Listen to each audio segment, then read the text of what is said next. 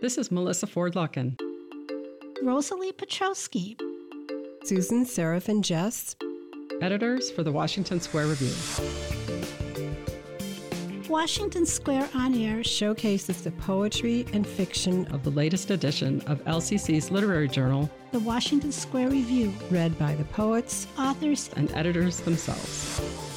Expect the unexpected as our contributors express experience and fantasy with humor, imagination, poetic license, irony, and passion. If you love language at its most original, please join us in our audio town square to celebrate a community of writers spanning from around the world to Lansing.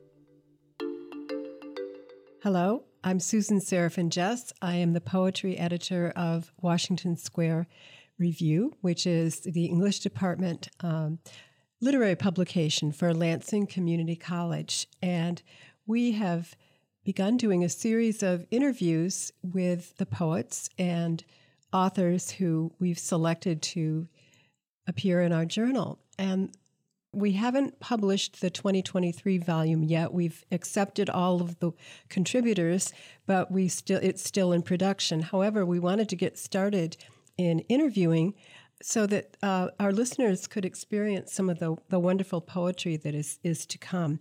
So the first person I selected is a poet named JC Reilly, and I love her poetry. I love it so much that I copied it in cursive, which is what I do when I want to kind of feel and absorb the poetry. And when I asked her for her bio, I was amazed. And I'm going to read what she sent me, and then I'll ask her a few questions about it. So she is the author of 4 books, including What Magic May Not Alter, and that is magic spelled with a K. And it is a Southern Gothic novel, but it's not just a Southern Gothic novel, it's a Southern Gothic novel in verse. And most recently, she's written a book called Amo y Canto, which is winner of the Sow's Ear Poetry Prize, which I guess that makes your book a silk purse if it's a Sow's Ear Prize. Now here, I don't want to be too gushy, but my goodness, you have been nominated for a Pushcart Prize and a Pulitzer Prize. I don't think I've ever met anybody who is nominated for a Pulitzer Prize, so we're going to put a pin on that and come back to it. You're and Georgia Author of the Year. You are the managing editor of the Atlanta Review, and you crochet, you play tennis, and you practice Italian, all in Marietta, Georgia. But right now, you're at a writer's colony in Tennessee. So tell me a little bit about the Pulitzer Prize, and then we'll move on to some other questions. Don't get too excited about the Pulitzer Prize. I am excited. Well, I mean, you can nominate anything for a Pulitzer. I'm happy it was nominated, but, you could probably nominate a hot dog for it. Well, I doubt that. So which work was it that was nominated for the Pulitzer? It was nominated for What Magic May Not Alter, my full collection. Okay. All right. And is that available on Amazon? It is available on Amazon. And please go buy it. I will buy it. I intend to. I also have some books on sale on Amazon, and I have a couple of friends who will do no business with Amazon whatsoever. They feel like it's the evil empire, and I get that. But my books are mostly self-published, and for those of us who self-publish, it's a really good deal because all they do is they print one at a time.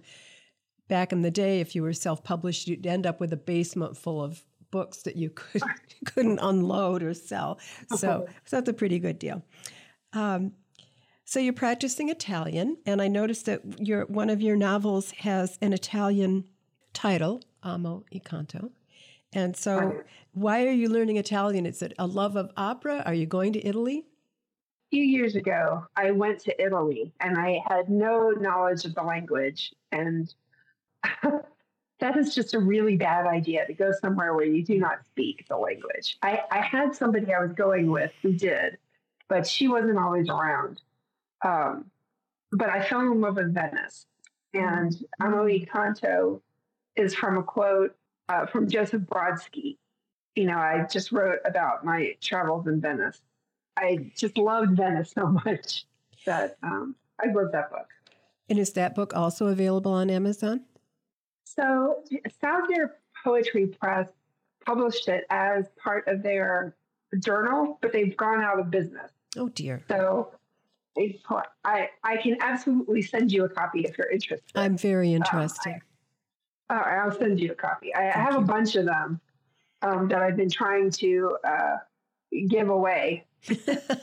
Well, you can give one to me. I would love that. I would give one to you. So, okay. Right now you're at a writer's colony in Tennessee. Tell me a little bit about that. Who's there? How many people are there? What is your day like? It's wonderful. It's in the middle of the Tennessee Hills, and it's a big farm. It's called Rockville Writers Colony, and they have a lot of free time. It's not structured time, but you can just write and read, and you can interact with the other colony people here too. Usually you see them in the kitchen or walking around. My typical day is I try to read in the morning and I try to write in the afternoon, and then I just goof off for the evening. We'll allow it. You can goof off in the evening.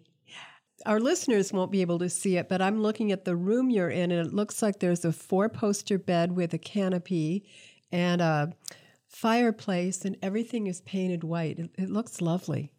It is. You can't really see, but I call it my princess bed because I feel like a princess when I'm in it because it's so big.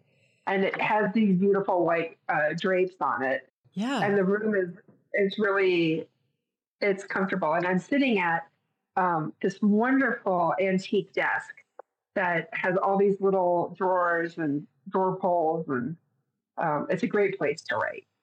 It sounds like, and what a wonderful opportunity to be able to immerse yourself in your writing, which is what all writers long to do, and we don't always have the time to do it, especially when we have day jobs. Especially, now I'm going to be a little bitter here, when you're teaching people to write essays and you spend all your time reading their essays. So, all right, well, I'm glad you're having that opportunity, and I'm sure that you're writing beautiful poetry. So, speaking of your poetry, I wonder if you would read some poems to us. And you sent us 5 poems, and at least 3 of them are populated with animals in intriguing ways. So I don't know if we'll have time for all 3, but I selected How the Heart Works, which has mourning doves, and Lavender Harvest, which has wild horses and bees, and If Time Permits, Existential, which has a blue wolf of despair. So I wonder if we could begin with you reading How the Heart Works, please. I'd love to. Thank you. How the Heart Works. Inside my heart lives a mourning dove cooing, cooing. Where is my mate? Will he come for me? My mate roosts in another's heart. Will he call to me? This is all mad dreaming, sudden as a lake. This is all mad dreaming. One time at Sadding Lake, I urged my dove to fly far and leave me, and I died. It was to save the bird that I urged her to leave. I died until she flew back, pity in her eyes like copper coins. She resettled herself in chambers, pity like copper coins turning blood to snow. Still my mate, he does not come. My blood turns to snow, and still he does not come for me. A nest is lined with feathers and ice. I prepare for his arrival. A nest lined with feathers like ice. Inside my heart is a mourning dove, sighing, sighing. You know, mourning doves are kind of irresistible symbols for poets, I think. They're beautiful, and there's that word mourning with a U, which is, enables us to write a poem about some sadness or some grief. So I wondered if you could tell me about the genesis of this poem, how the idea came to you, and so forth. So most of my poems tend to be narrative, and this poem is sort of narrative-esque. But I love mourning doves. Poets and birds, we can't help ourselves. But I sort of have always thought about mourning doves as being special and being connected to them in an interesting way. And as I was saying, I tend to write narrative poems. The form of how the heart works is actually based sort of on Jericho Brown's duplex form, except I use it more to write a narrative. And if you don't know what a duplex is, it's kind of like an exploded sonnet mixed with a guzzle. So it uses repetition. It's 14 lines. But I guess how it came to me was I wanted to write a poem about doves and love. So that's kind of its genesis. Well, I had not heard of that form. I was pretty sure that there was some kind of form working here that I was not aware of, because of the looping repetition and the recursion. I knew that you were working with some kind of framework, and I love it because it reminds me of why I love Shakespeare's sonnets, for example. How within this tight form, you can say so much. There can be so much emotion, even though you would think that it's restrictive. But somehow, paradoxically, it is freeing. So I also love mourning doves and get very angry when periodically some people in the Michigan legislature want to make it so that you can hunt mourning doves. I don't know why anybody would want to do that. I also love watching birds. And yesterday I was watching a male cardinal feed his gal. He just kept taking seed from the feeder and feeding her. They're obviously in the courtship stage. Here's a question. It's probably a silly question. Is there such a place as Sadding Lake, or is that just a repetition of the sound sudden as a lake? I made it up. You made it up. Yeah, it's definitely for the sound. We call that poetic license, and it's just fine. Yeah. Right. Well, I love the way that you play with sound because I like to do that too. In fact, sometimes if a poem seems too prosy for me, I'll start playing with sounds and repeating sounds, which you do beautifully. Thank you. I also, one thing I noticed is that this dove who has flown away as an errant mourning dove, because they usually mate for life. So this one is an anomaly. That's right. Yeah. And I also wondered, have you read John Keats's poem called Song? I might have way back in the day when I was an English major, but offhand, I'm also terrible at memory, so I might have. Yeah, well, memory only gets harder, and I'm approaching a birthday I'm not happy about approaching. There was a time, I think about 30 years ago, when one summer I decided every day I would sit outside in the sun and memorize a sonnet. And I did. And I can maybe remember 3 of them now, and not very well. So memory is a struggle. But I'm just going to read this poem really quickly, because your poem, I was about to say dovetails, which is a pun. So this is called Song by John Keats. I had a dove, and the sweet dove died, and I have thought it died of grieving.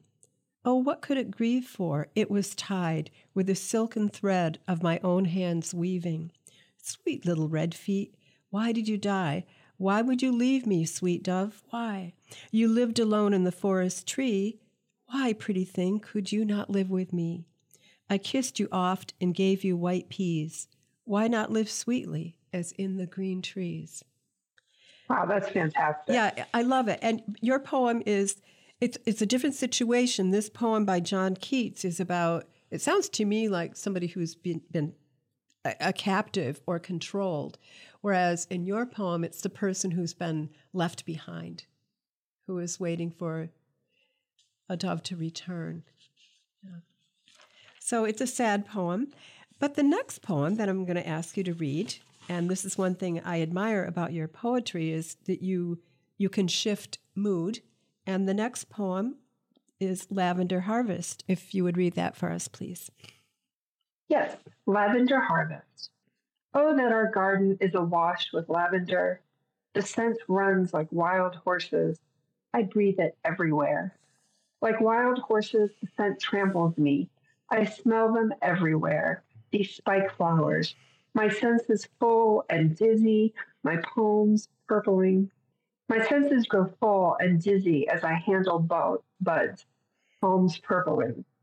I'll set them in jelly jars with water, dry the rest for sachets. I'll set them in jelly jars in the window and sachet from bunch to bunch, like a honeybee nosing pollen. Bunch to bunch I'll flit, like a honeybee nosing pollen, to fix bouquets to surprise you, cheer up our little house. So little surprises you these days. Cheer up. Our little house will look like a walk through Provence, and we can love under a counterpane of Provence's blooms. We can love. Oh, how our garden is awash with lavender. I love it. It comes full circle. Oh, that our garden is awash with lavender, and ends, oh, how our garden is awash with lavender. And this is such a shift in mood from the previous poem. This poem, to me, is full of joy, even ecstasy, really. I mean, you're talking about feeling dizzy. And when you say that the wild horses trample me, I'm not getting the feeling that that's a deadly thing. It's more like being ravished by the wild horses of the senses. And then you start addressing somebody called you in the fifth line, or fifth stanza, I guess it is. And you say, so little surprises you these days.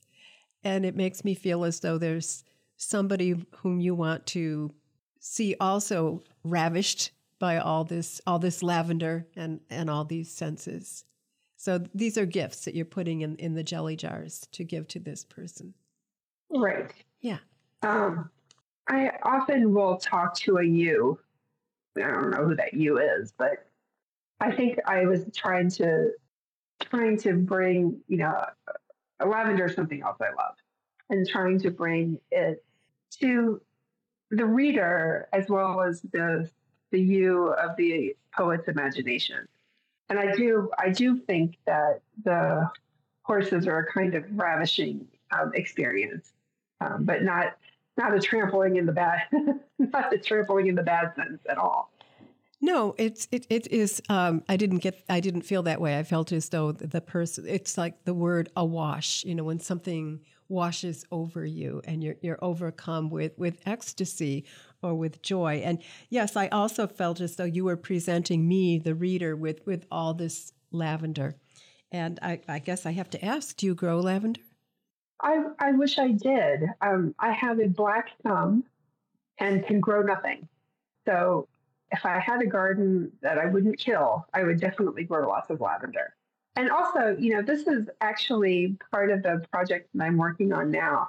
And lavender is a theme throughout. So this stands alone itself, but it's also part of a collection. Part of a collection that is about lavender, or uses the word lavender, or how so? It uses lavender. It's my current collection, and lavender is a theme, but I also just love lavender and wish I could grow it. Oh, you needn't apologize. I knew there was something else we had in common.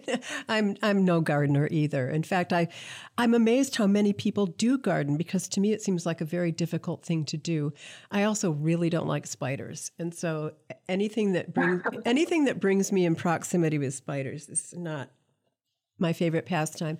But I do wistfully admire other people with gardens. I'm kind of lucky because I rent, and the house that I moved into, already there was a lilac bush and a rose of Sharon bush, and some daffodils come up, and violets and periwinkle are already in the yard. So there's a lot that's just kind of running riot that doesn't need any tending. So I still have something to look at. It's wonderful. My yard, I've planted things that do not last. I'm a murderous plant person. Oh, dear. Well, perhaps you could write a book of poetry about the various plants that you've murdered. Which makes me wonder: have you ever been tempted to write? You've written Southern Gothic. Is there ever murder in your novels? Your novel in verse? Yes, there's a big murder in there, and actually, I had sent when I was trying to get blurb for that book, I had sent it to a poet that I thought, was interested in place, and she could read no more. It was too graphic. It was too gory. I guess it is, but it was all sort of in the context of magic. And so I was surprised when she said no more. I don't know that I have a big appetite for murder in my writing, but there's certainly one there. And actually, the collection I'm working on now, also there's a murder. So it must just be part of my thinking. Well, I have written a book of nonfiction. It's called Wild Horses. Speaking of wild horses, a crime revisited. And it's about something that happened when I was a teenager. And, we won't get off on that, but it wasn't murder. It was self-defense. That's all I'll say for now. Okay. Well, I think we do have time to read the third poem, Existential. Would you read that for us, please? I'd love to. Existential. I keep the blue wolf of despair on my shelf. He sings off-tune at night when I braid my hair. He sings off-tune or whines as I braid my hair. He creeps down from the shelf and walks the stairs, unlike a wraith. Toenails tap against the floor. He stares at me when he re-enters the room, waiting to be tossed a bone of memory. But if I toss that bone, his feral side awakens and I pale. His feral side brings teeth and growling, and I pale. Hopelessness can tear through me like jaws. Tonight, I scratch behind his ears and at his jaw, and wait quietly, and he waits quietly, thumping his tail. A pet or two, I bring him to his perch, so endeth the tale. I keep the blue wolf of despair on my shelf. You have tamed the blue wolf of despair. And I was so greedy to hear your poetry that we have run out of time. But I thank you so much for sharing the poetry with you. And I know that our listeners will love them as much as I do. Thank you. Thank you so much. I appreciate it. You're welcome. Thank you for listening to our talented poets and authors. Until next time, this has been Washington Square on Air, where we showcase selections from Lansing Community College's literary journal, The Washington Square Review, a publication featuring writers from the Great Lakes State, across the nation, and around the world. To find out more about the Washington Square Review, visit lcc.edu/WSR. We hope you enjoyed listening as much as we enjoyed sharing.